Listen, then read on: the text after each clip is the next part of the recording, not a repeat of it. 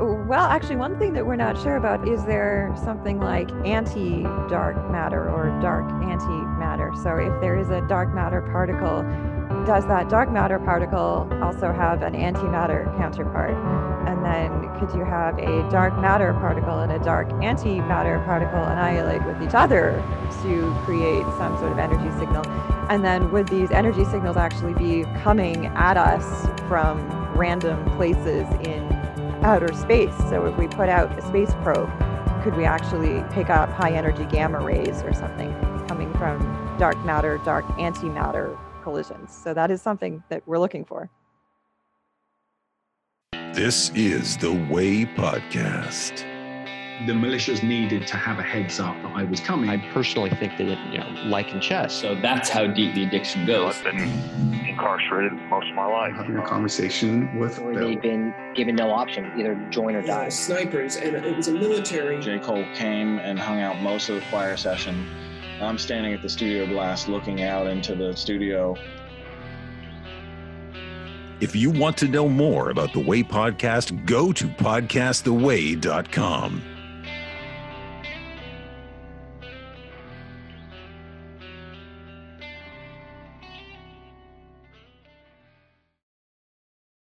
This is FM 91.7, WHUS Stores at the top of the hour. I'm your host, Bill Trefesky, and like the introduction said, be sure to go to podcasttheway.com. Now, I'm sitting with my guest today, Dr. Miriam Diamond. Here, explain some of your background for the audience. All right. So hello, everyone. My mission today is to bring you all over to the dark side. So basically, I am an astroparticle physicist, and I specialize in dark matter searches. And of course, the first question that people ask is, what the heck is dark matter? Really, my job is a combination of Star Wars and Ghostbusters. Star Wars, because obviously we're on the dark side, and Ghostbusters, because really we are looking for ghostly little subatomic particles that cannot be seen and cannot be touched directly. And so if you know Ghostbusters, of course, you'll be familiar with the idea of a team of scientists showing up with proton packs on their backs and shooting high energy particle beams and running around with all sorts of crazy detector equipment. And that is actually a little bit similar to what we do in real life, although we hopefully cause a little bit less chaos on the way. So essentially, our current theories indicate that all matter that we know about so far, in other words, everything that is in the so-called standard model of particle physics, makes up only 5% of the universe. And another 25% is dark matter, and another 70% is dark energy. People often think that dark matter and dark energy must be interconvertible. They're actually not. They are completely separate things.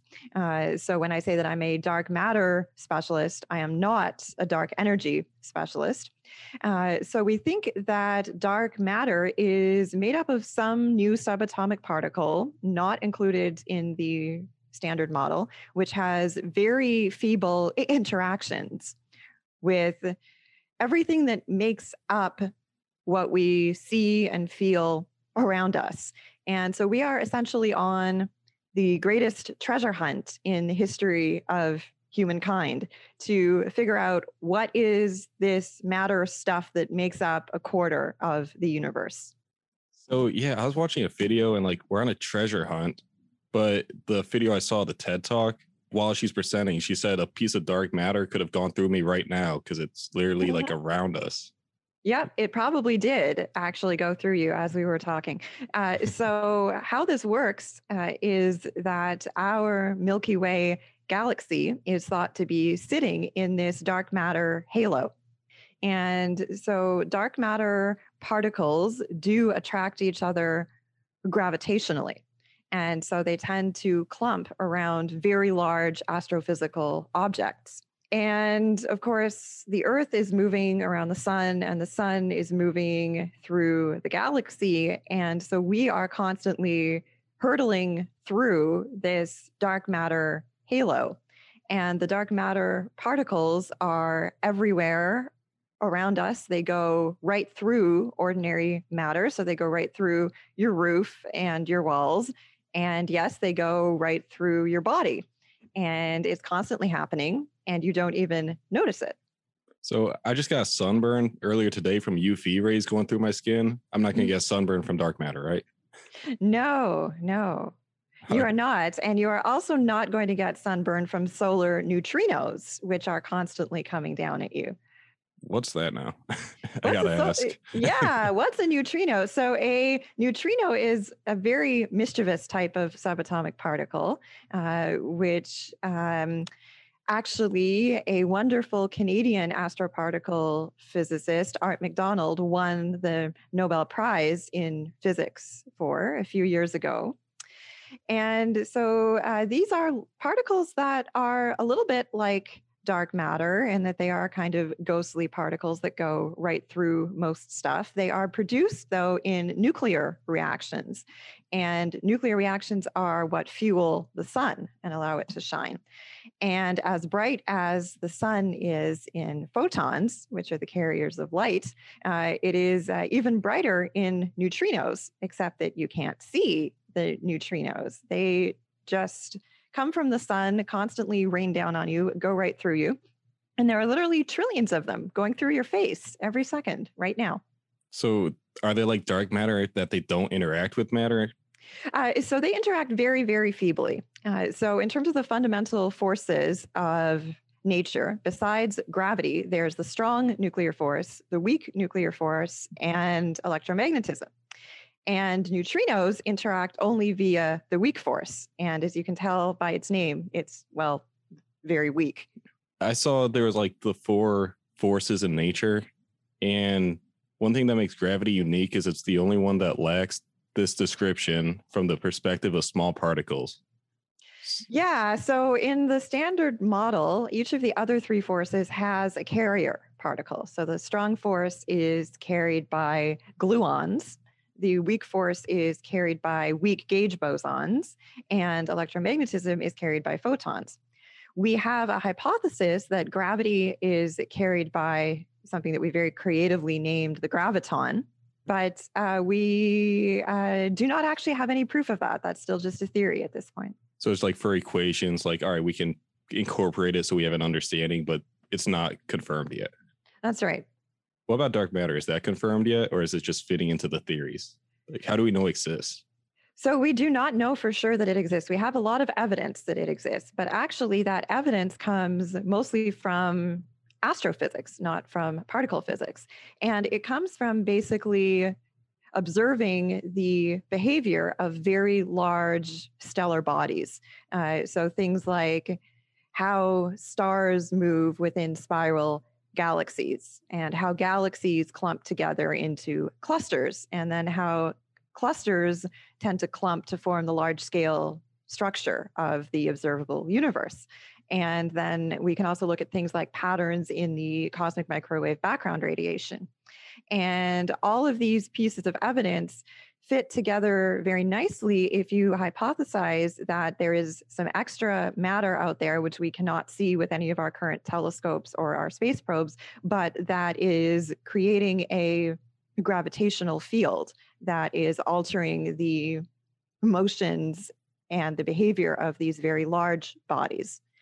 Finding dark matter on Earth, though, is quite a challenge because, of course, the gravitational force that is emitted by, say, a clump of dark matter depends on the size of that clump, or more precisely, the mass energy of it. And a stellar body like a galaxy has a hugely greater gravitational field than, anything we have access to here on Earth. And so the gravitational effects are evident on astrophysical and cosmological scales, but not in earthbound laboratories. Okay. So we said earlier that dark matter, like the particles can go through me or you or just through the walls right now, but they have this gravity force, which is sort of what holds the galaxies together. So how do they interact with, say, like the Earth has a gravitational force with the moon? So these particles going through us, is the Earth somewhat keeping them contained, or do they just not interact with like our matter at all? So yeah, actually, the Earth's gravitational field would have a tiny little effect on them.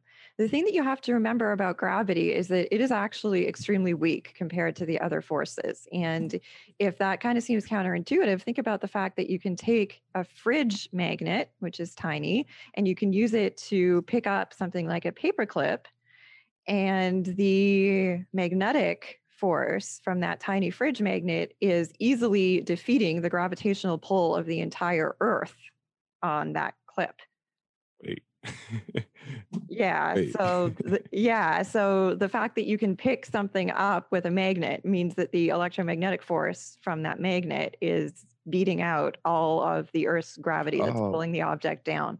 Yeah, so it really takes a huge amount of mass energy to generate a large enough gravitational field to, say, actually contain a particle within an area or within an orbit.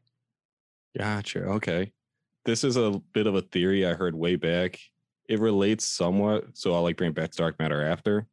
But have you heard the theory that gravity is sort of like time interacting in the sense that the time is different with our feet compared to our heads when there's a size of mass around?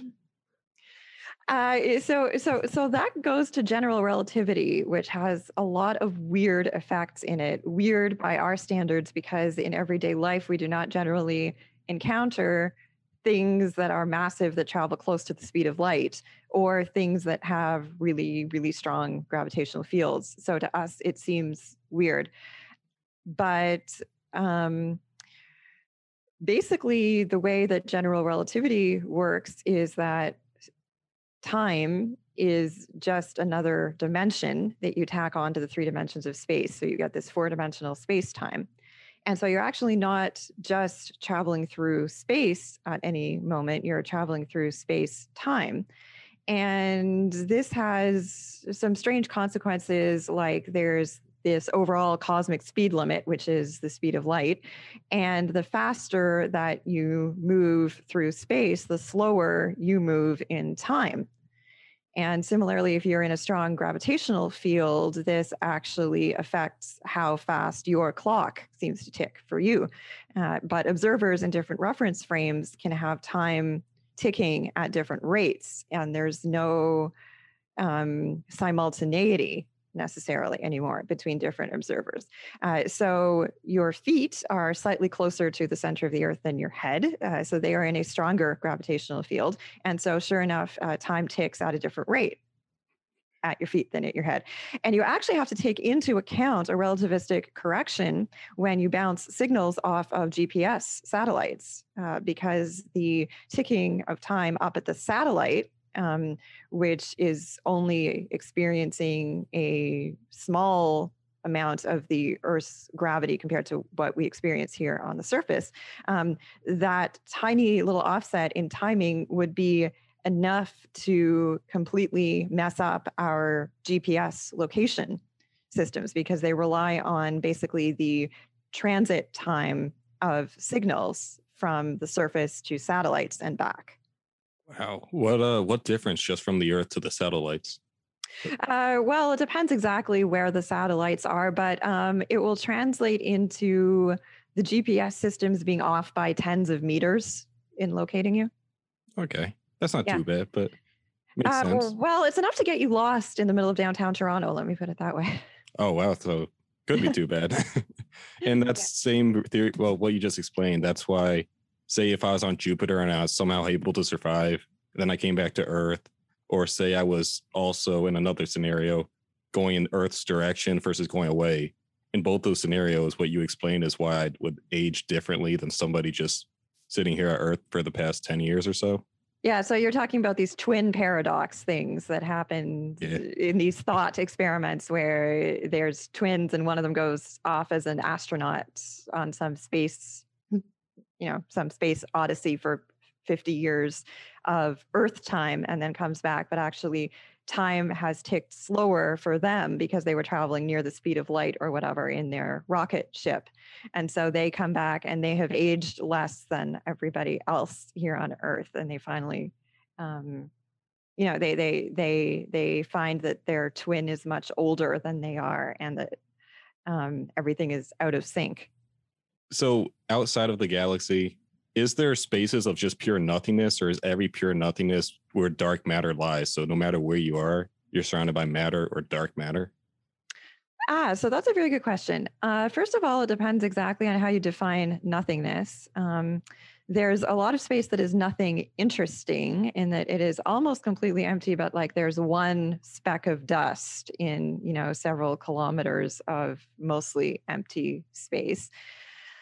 And so basically, because dark matter does feel the gravitational force, it clumps in a way that the large clumps of dark matter tend to follow the clumps of visible matter, or more like vice versa. Actually, the clumps of visible matter act as sort of tracers to where the dark matter mostly is.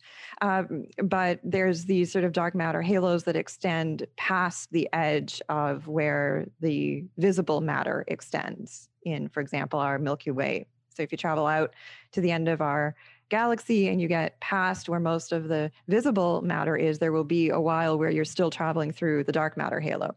And then you get to a while of almost entirely empty space with just some dust in it.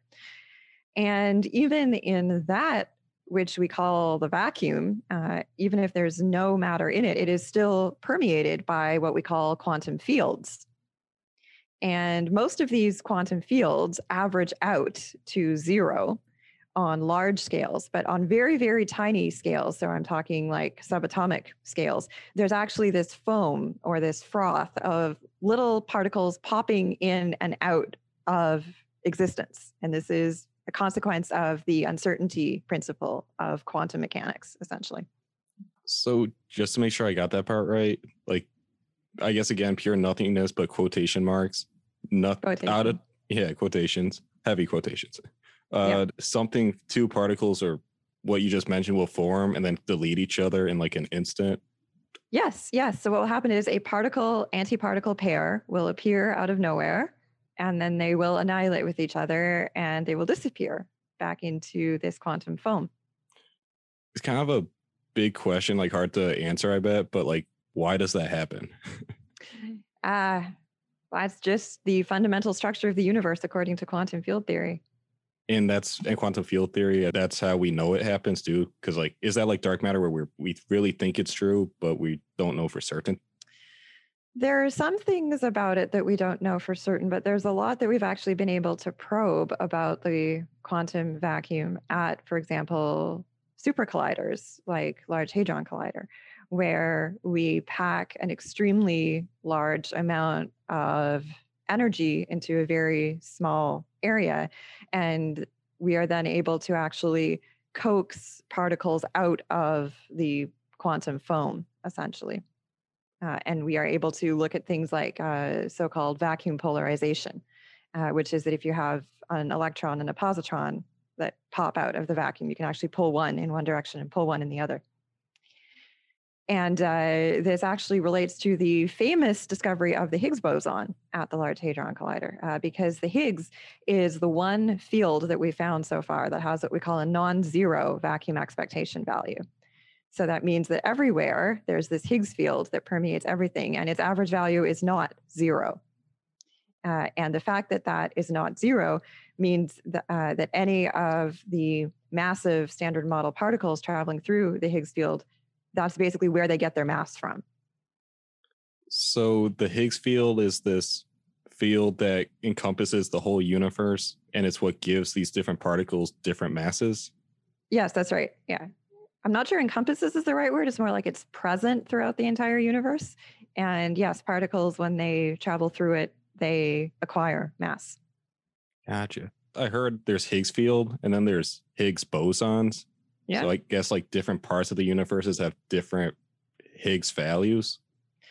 No, not really. A Higgs boson is simply an excitation of the Higgs field. Any particle is just an excitation of its field. All right. Also, what does excitation mean? Excitation. Excitation. Yeah, that sounds like something great that would happen at a party after quarantine is lifted or something, but no. So basically every field is quantized, so it cannot come in just any number. It has to come in little packets. And so a particle can be thought of as one tiny little packet or one quantum of the field. So when a field is excited, it basically means that you form one quantum of it, and that little quantum pops out of the quantum foam. Makes sense enough. Makes sense enough, yeah.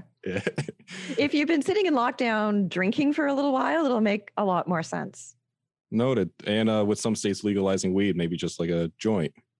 Yeah, sure. That would probably help. Maybe some magic mushrooms. Exactly. And so if we have these different Higgs bosons, are there different dark matters that can be affected in each boson, or is dark matter the same? Okay, so far we've only discovered one type of Higgs boson. Okay.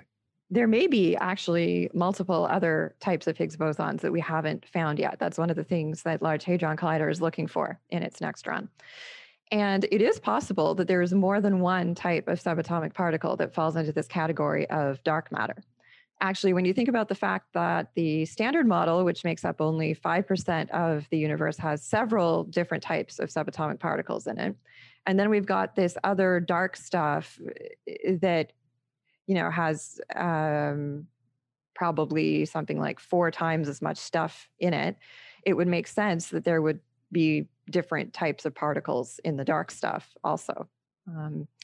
And if these different types of dark matter particles have different masses, then that would indicate probably that they have different strengths of interaction with the Higgs boson. Gotcha. And also bring it back a bit, what is the standard model that's used? Standard model. Okay, so as I said before, there's the 3 non-gravitational forces. So that's the strong nuclear force, the weak nuclear force, and electromagnetism. Then there are matter particles called quarks, and there are 6 different flavors of quarks.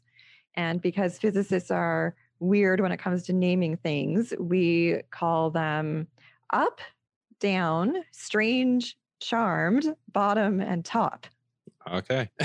Yeah, why not? And these quarks all have different masses. It is only the lightest 2 flavors of quarks, so up and down, that make up almost all of the matter that we see around us every day. So for example, protons are 2 up quarks and a down quark, and neutrons are 2 down quarks and an up quark, bound together by gluons, by the strong force. And so then there's another group of matter particles called leptons. And the most famous of these is the familiar electron. And it has a heavier version called a muon, and then an even heavier version called a tau. And each of these 3 leptons are charged under the electromagnetic force, and they have a neutrino associated with them. And neutrinos are these mischievous particles that I mentioned earlier that do not have electromagnetic charge, and they only interact via the weak force. And so overall, we have this zoo of quarks and leptons and carrier particles. Some of those are what make up dark matter, like not the up, the down, not the one you just mentioned for the electron, like the nothing in the standard model accounts for dark matter, as far as we know. So we think it's some new particle that is not yet in the standard model. And then, of course, the latest sort of cornerstone that makes the whole standard model work is the Higgs boson, which we found several years ago now at Large Hadron Collider. Hopefully we're on a roll of new particle discovery now. And so we'll find hopefully the dark matter particles soon, I hope. Sounds good. So Higgs boson, latest thing to be in the standard model, but once we figure that out, that will join in the standard model. Yeah. All right. What about, I saw the word supersymmetry come up a lot. Oh, yeah. Can you explain a little bit about like what that is? Sure. So supersymmetry is a theory that proposes that for every one of the particles that we know of in the Standard Model, there is a supersymmetric partner for it. So a supersymmetric partner is not the same as antimatter. We do know that each of the Standard Model particles has an antimatter counterpart. And when a particle meets its antimatter counterpart, they annihilate into pure energy. Oh, so is that earlier on when like mass was formed out of nothingness? It was matter, antimatter, and those two are what became nothingness. Okay. Sort of, except there was a tiny bit more matter than antimatter for some reason at the very beginning of the universe, and we still don't quite know why. And so when almost all of the matter annihilated with antimatter, there was just a teeny bit of matter left over, and that's what everything we see around us today is made up of. But anyway, so there's these antimatter partners that we already know about. And then there's a theory that there's also a supersymmetric partner. And we give these cute names. So for example, an electron would have a selectron partner, and a photon would have a photino partner. And under most theories, the supersymmetric partners are expected to be much more massive than the Standard Model versions. And we've been looking at places like Large Hadron Collider to try to actually make these supersymmetric partners pop out of the quantum foam through our very energetic particle collisions. And so far, we have not found any. But one of the things that make this theory really attractive is that then some of the lowest mass of these supersymmetric particles could actually be the dark matter. Gotcha. Okay.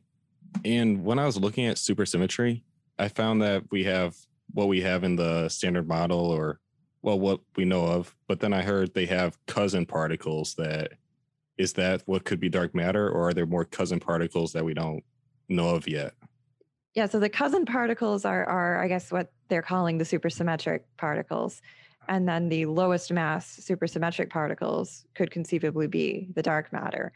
And the term that we often use for this type of dark matter is WIMP, which is short for weakly interacting massive particle. Okay, then. If I'm saying it right, the Hadron Collider? Yes. So is that some laboratory way off that's literally trying to create some antimatter or dark matter, or like something crazy? Does a lot of crazy stuff, yeah. So it is located at CERN in Geneva on the border between France and Switzerland.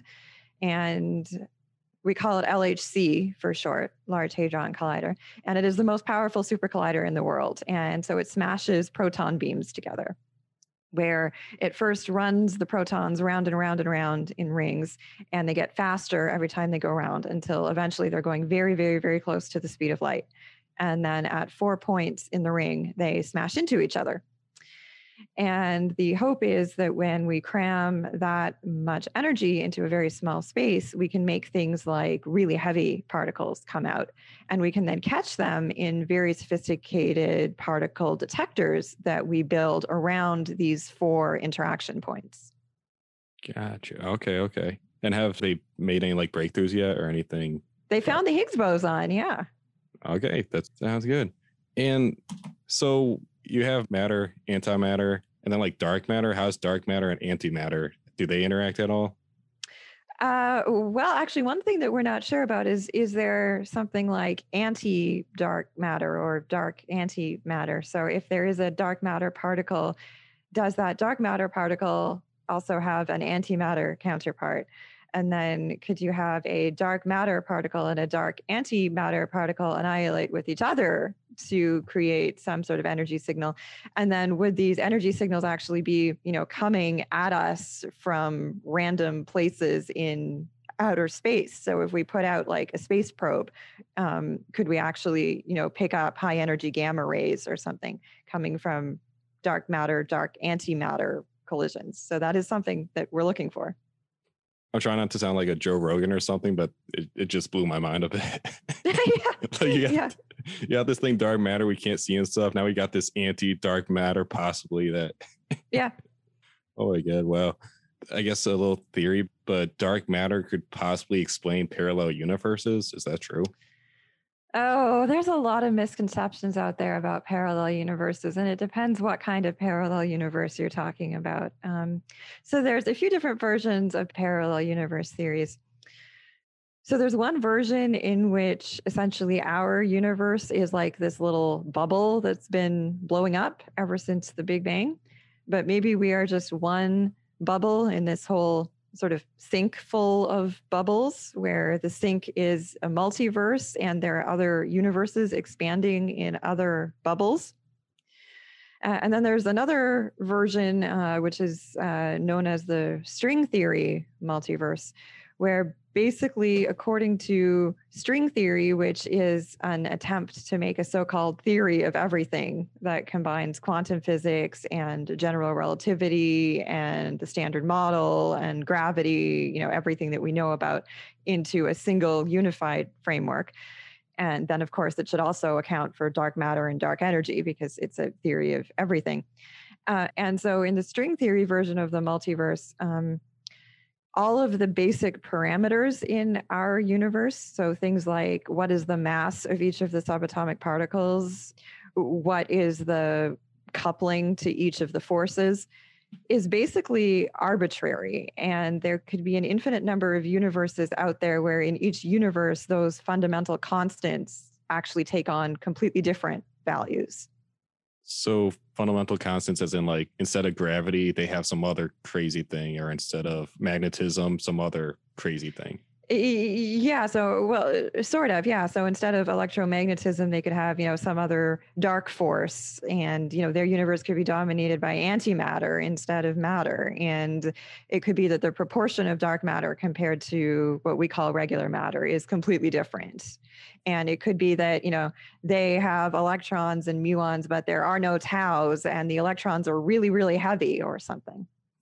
Is it possible that earlier on you said after the Big Bang, there's more matter than antimatter? We don't know why. Is it possible that there's another universe that has more antimatter? Absolutely. Absolutely possible. Right.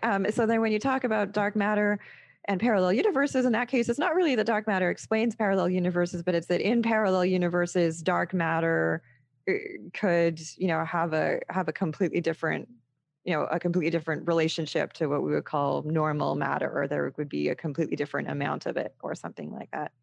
And then there's the idea of parallel universes that comes from a completely different point of view, which is the so-called many worlds theory of quantum physics. And under this theory, basically in quantum physics, there are probabilities that take the form of what we call wave functions. And what we would consider a particle classically in quantum physics is actually both a particle and a wave, and it is described by a wave function. So it does not have, for example, a definite position and a definite momentum at any time. It is in sort of this smeared out state where when you then observe it, there are different probabilities of it appearing in different places. And according to the many worlds theory, every time you observe a quantum system and one of these possibilities actualizes, you actually split off alternate universes where in each alternate universe, it's a different possibility that happened.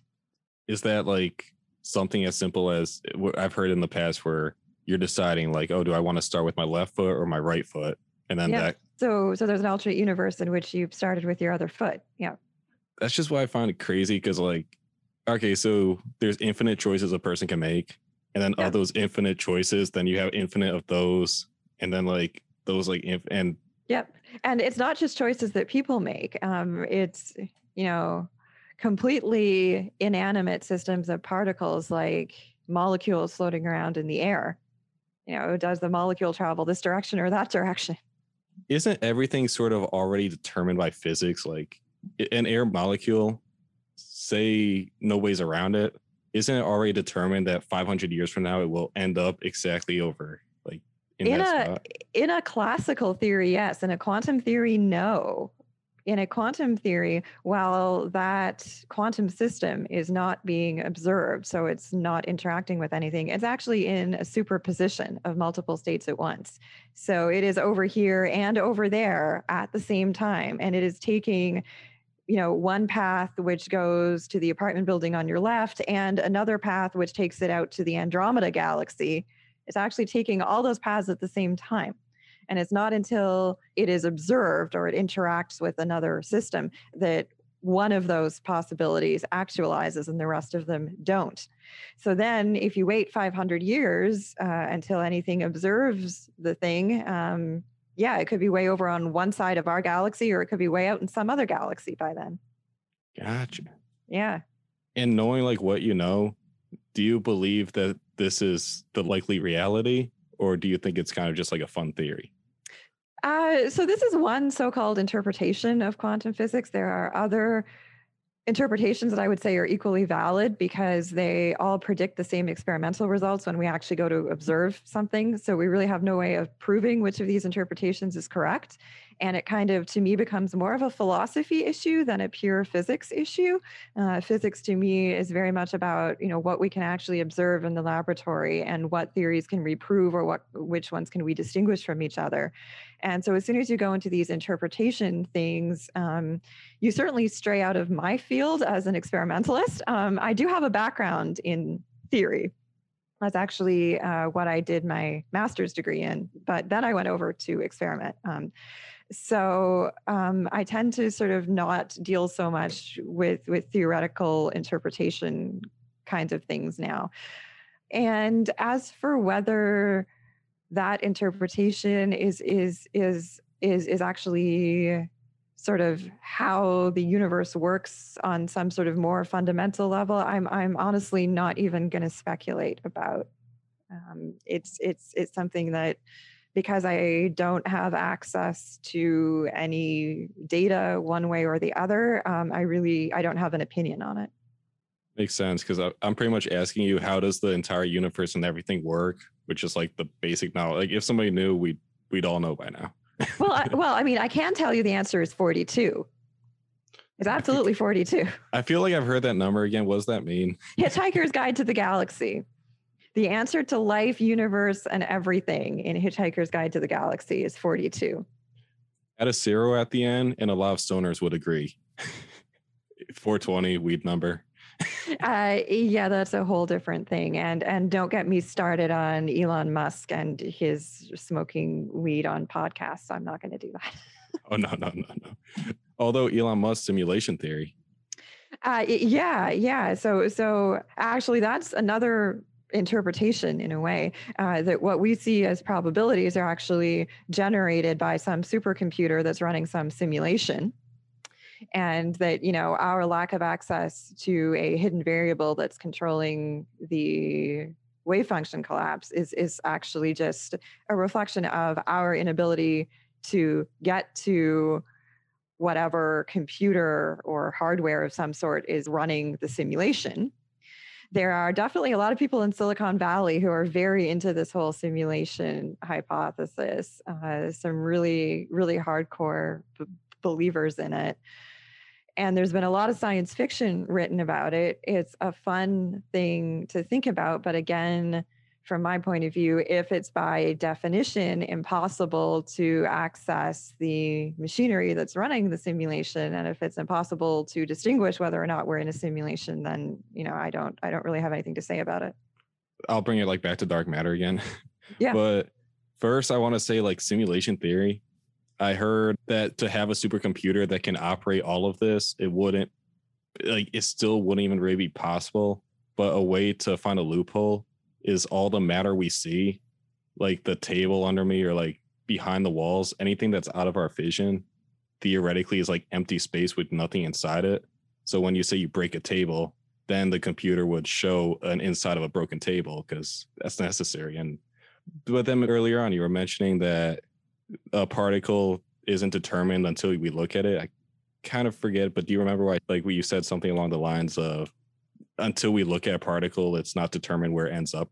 Yeah, so I was saying that when a quantum system is not being observed, it's in a superposition of multiple states. And then when it is observed, the superposition collapses. Exactly. So simulation, maybe when it gets observed, that's when it collapses, because then you're observing the thing. And then, so the other thing that's complicated when you consider the simulation hypothesis is there's this whole idea of quantum computing versus classical computing. And the idea behind quantum computing is that you can take advantage of the fact that quantum systems are in multiple states at once, and you can basically run a whole bunch of calculations simultaneously in different states at once. And then this gives you an exponentially more powerful computational device than anything that's classical. And so the fact that you cannot simulate the universe seemingly on a classical computer, well, then there's the question of, can you simulate it on some sort of quantum computer? I don't remember if I'm remembering this thing correctly, but for a quantum computer, wouldn't you need the power of like a sun or something to operate? Well, I mean, the quantum technologies that we currently have now are limited by a lot of engineering considerations. That is kind of separate from the issue of what is possible in theory. And so if in theory you could use every single subatomic particle in the universe as part of some computer that has as perfect as possible a computational efficiency, then what kind of computational power could we get out of the entire observable universe? That's actually a question that you can study. That is within the realm of physics. It's not the kind of physics that I do, but there are quantum information specialists who do study that kind of question. But then that's entirely separate from engineering considerations of, well, with anything that we could actually build using technology that we have either now or in the foreseeable future, there's a lot of energy that goes to waste and a lot of inefficiencies that are there, and materials that are not perfectly fabricated and so on and so forth. And so then how much power does it take to run a practical but very inefficient compared to what the ideal system would be becomes a very different question. And to power a really huge quantum supercomputer with current technologies, I could easily see you needing some ridiculously big power source like a Dyson sphere around the entire sun or something. But that's kind of like asking, well, if I want the power that's currently in my laptop, how big a system of vacuum tubes would I need? Oh, okay. Well, it's just crazy. I'll just figure out how to harness the power of the universe real quick. I'll be back in an hour. Yeah. Just like do some quantum computation in your brain on that concept. Yeah, easy. Now, before I actually bring it back to dark matter, I'm also curious, the number 42, why does that explain the universe? Well, according to Hitchhiker's Guide to the Galaxy, the entire planet Earth is a giant supercomputer that's being run by an alien race that is trying to find the answer to life, the universe, and everything. And so their first attempt to get this answer from a supercomputer simply yielded the answer 42. And they had no idea why. And then they realized, well, they hadn't asked it the question properly. So they need to build another supercomputer to ask the question. And that other supercomputer is Earth. And then unfortunately, the entire planet got vaporized by another alien race called the Vogons right before these transdimensional beings were about to get their answer to what is the question of life, the universe, and everything. Oh, so it's like a fiction fun story. It is a completely fictional story. The number 42 has no particular significance in math or science or anything. It's just something the author grabbed out of his head, but it's kind of become famous amongst us nerds. I've heard it here and there. I'm going to actually have to pick up that book. Yeah. Hitchhiker's Guide to the Galaxy is fabulous. I would say the best part about it is the infinite improbability drive. And what's that? It's a cute way of playing with the rules of quantum physics, to basically say that even if something is incredibly improbable, if you have enough wave function collapses in the universe, eventually you're bound to get at least one that collapses in an incredibly improbable way. And I'm not going to ruin it all for you, but the idea is to power a vessel using an infinite improbability drive. All right, I'm gonna have to look that up. But what's the name of it again? Hitchhiker's Guide to the Galaxy. Okay. Yeah, all right. Hitchhiker's Guide to the Galaxy. And it was originally a book, but there's also a film version. Oh, good. That way I don't have to read. I like I reading. would still say you should read the book because the book is better, but okay. All right, I'll definitely have to do that. All right. So one last like dimensional thing, but with string theory, I heard it results in 10 dimensions. Yeah. 10 spatial dimensions and one time dimension. That's right. So you have like 1 dimension, 2 dimension, 3 dimension, 4 dimensions time, but for string theory to work out, which I also heard string theory results in a lot more questions, or the more you dive into it, not the more inaccurate it is, but it does help give information while it's still also becoming farther from being proven. Yeah. As one of my colleagues says, it's like an onion. The more you peel, the more you cry. But so basically the thing with all of these extra dimensions is they are thought to be curled up on an extremely tiny scale. So tiny that we've been unable to observe it directly. And there's a very fancy structure in which they are curled up called a Calabi-Yau manifold. And the structure of this manifold ends up determining a bunch of basic properties about the universe. So things like the different types of subatomic particles. And if you arrange the manifold just a little bit differently, you get essentially a universe with very different physical properties. And so the idea is that in different areas of the string theory multiverse, or in different parallel universes, as some people like to call them, you get very different physical laws. But then it means that you cannot really predict a priori what the physical properties of our universe is going to be, because we just as easily could find ourselves in one of the other universes with a completely different set of properties. So then it kind of goes from a theory of everything to a theory of anything in a way. And that, there's some universe in which, some very different configuration is possible, but there's no way to predict from very first principles, whether that's our universe or not. So that's where things get a little bit messy. Okay. And do the farther like dimensions, do they sort of explain that, like the 5th dimension, 6th dimension, 10th dimension? Yeah. So it's a little bit complicated to translate how the size and the shape and the wrapping of those dimensions influences the physical laws. But basically what happens is that fundamental particles are no longer little point-like things. They're actually tiny little strings, which is where string theory gets its name. And those strings can actually be loops, because a loop is basically just a string with the two ends connected to each other, right? Or they can still be open with the two ends flapping around. And so then those strings can do fun things like wrap around the extra dimensions, and they can actually wrap around multiple times. And then they also can vibrate in the extra dimensions. If you think about a guitar string, when you pluck it, there's different modes in which it vibrates in our 3 dimensions, but then it could also potentially be vibrating in like the other 5 curled up extra dimensions. And so basically the different vibrational modes and the winding modes of the strings correspond to the different types of subatomic particles. Okay. Very loosely speaking, without the math. Yeah. Okay, all right. Makes enough sense. Sure. Yeah, sure. So then also there's black holes everybody's heard of. And do black holes absorb dark matter at all? Like, yeah. So basically the idea is that anything that is subject to the gravitational force would get pulled into a black hole. There would be dark matter that gets pulled in there the same way that regular matter got pulled in there.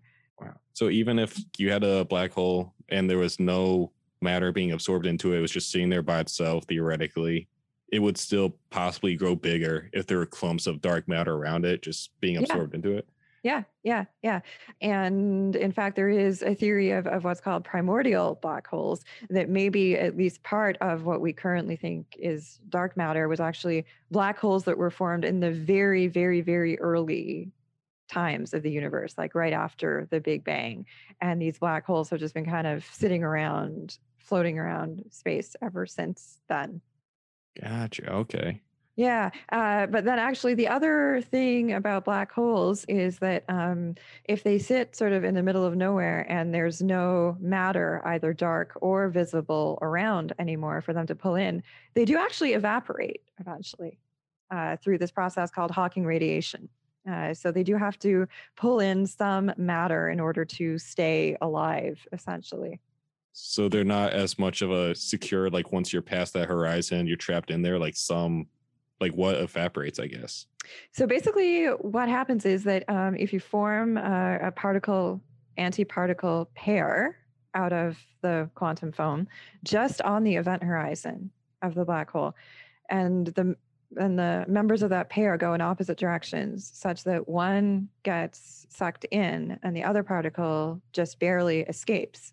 And when that particle escapes, it actually pulls a little bit of the black hole's energy out with it. And basically all of these little escaping particles form what we call Hawking radiation, and it actually has a temperature. It's a perfect so-called thermal black body.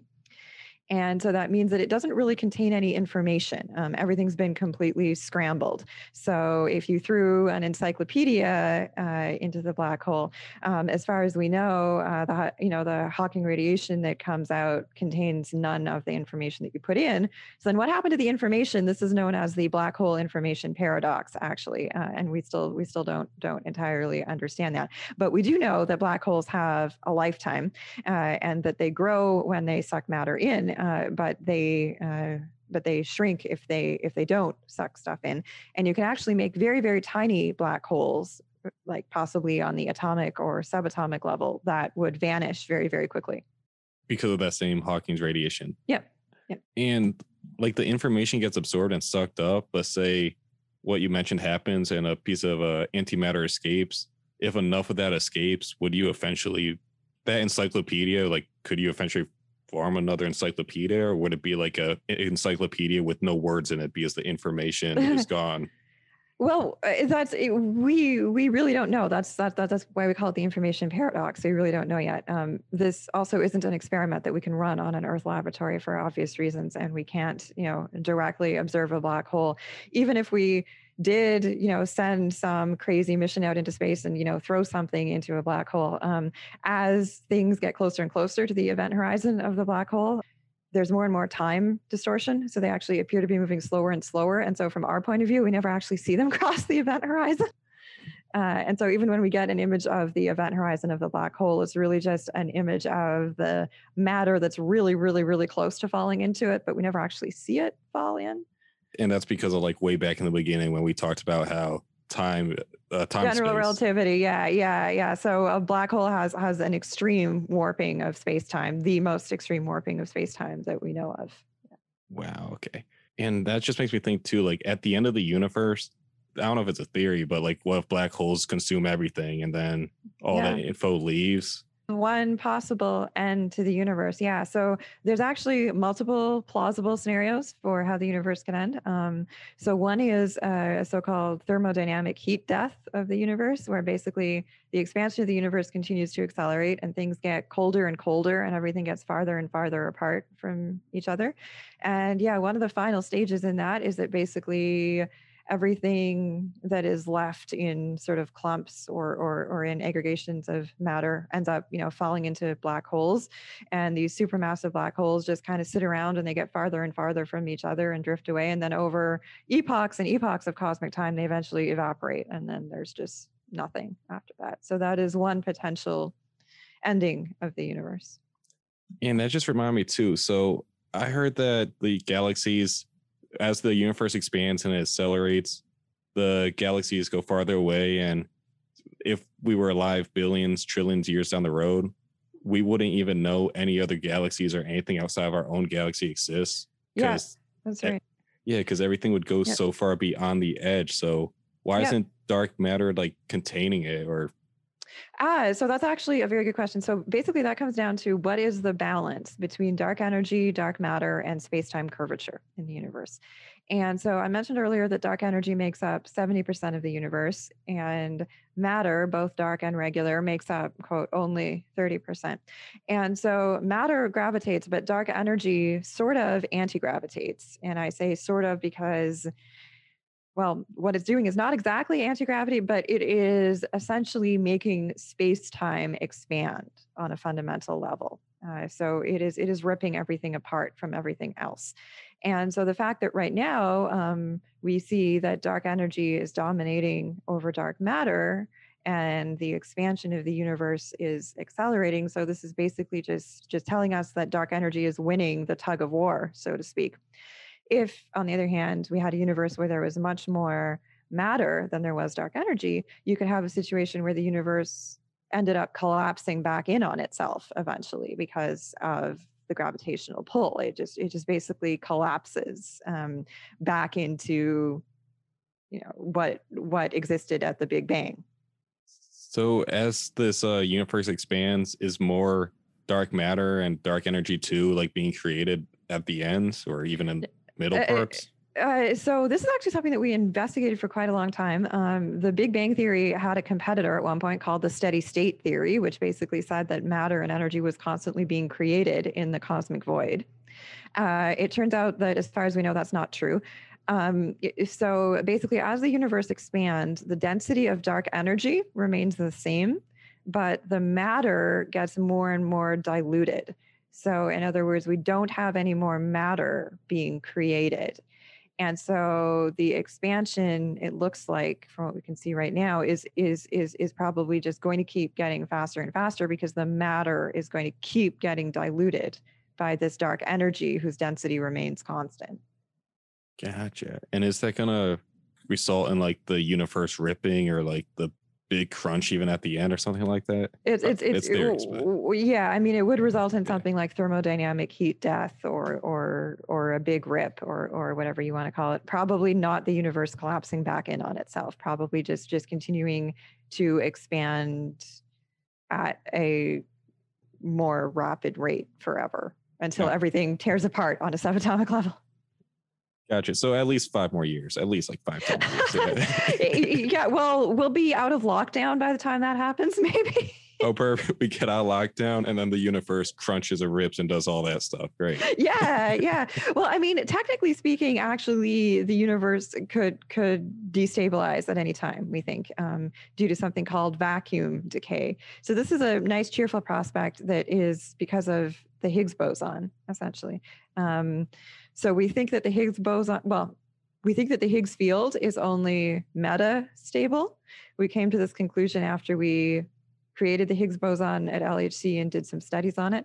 And so when I say it's metastable, it means that it is staying in its current state for a very long time, long on cosmic scales, like probably since very shortly after the Big Bang. But technically, at any time, it could quantum tunnel into a completely different state. And this would also basically destroy the universe at the subatomic level. Great. Okay. You must enjoy your work. It's fun stuff. It is fun stuff.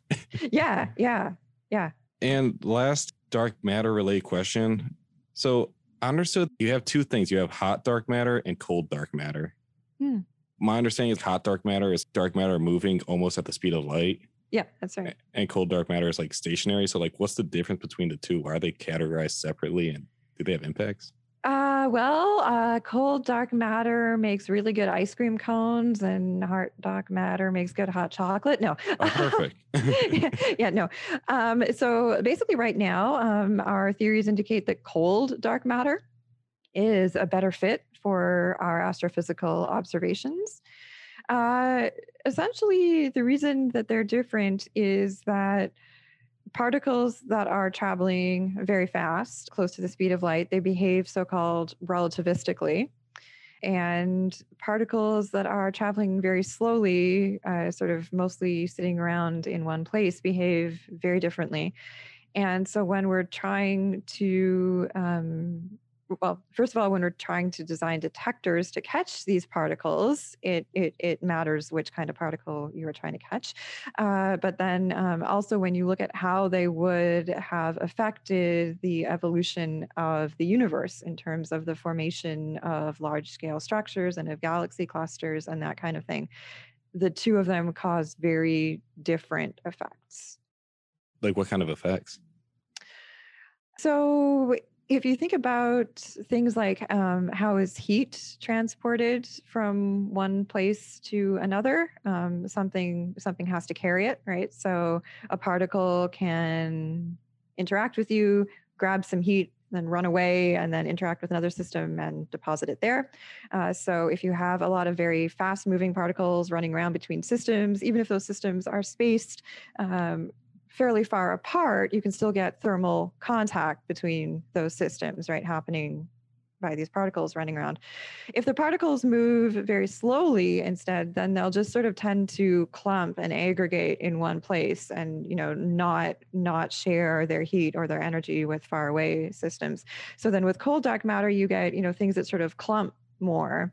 And then with hot dark matter, you get things where the mass energy distribution is more smeared out. And then you can actually tell that, for example, if you have too much hot dark matter, then clusters of galaxies don't form properly. So the dark matter that's going through me or you or going through the air right now, is that probably hot dark matter? And No, it's probably cold. Okay. The dark matter around the universe, not the universe, the galaxy that's clumped in the halo that you mentioned The before. dark matter halo, it's cold, probably. Yeah. So where's the hot dark matter? We're not even sure that there is any. Oh. Oh, okay. So it's just like a theoretical or what? It was a theoretical possibility. There have been various different dark matter candidates over the years, some of which have sort of become more likely given recent observations, and some of which have become less likely. And I would say that hot dark matter has become less likely. So hot dark matter would behave sort of more like a neutrino. All of the experiments and the observations that we've made so far seem to fit cold dark matter better. Gotcha. Okay. I mean, I want to say like I do understand it. I just don't know if I understand it. So I think I understand it. Well, you know what? You are always welcome to watch some of the online videos or sit in on my first year seminar course on dark energy and dark matter, where we do explain some of this stuff. I would also like to very briefly give a plug to the experimental facility where I work, which is called Snow Lab. This is short for Sudbury Neutrino Observatory Lab, and it is located, just like it sounds, in Sudbury, but it is 6,800 feet down a mine shaft. This is the Valley mine, which mines mostly nickel. And they were kind enough to let us bury a bunch of dark matter detectors at the bottom of their giant hole in the ground. And the reason that we put the dark matter detectors so far underground is that then we are shielded from cosmic rays and all kinds of other stuff that happens at the surface that would otherwise create a lot of noise in our detectors and drown out the tiny little dark matter signal that we're looking for.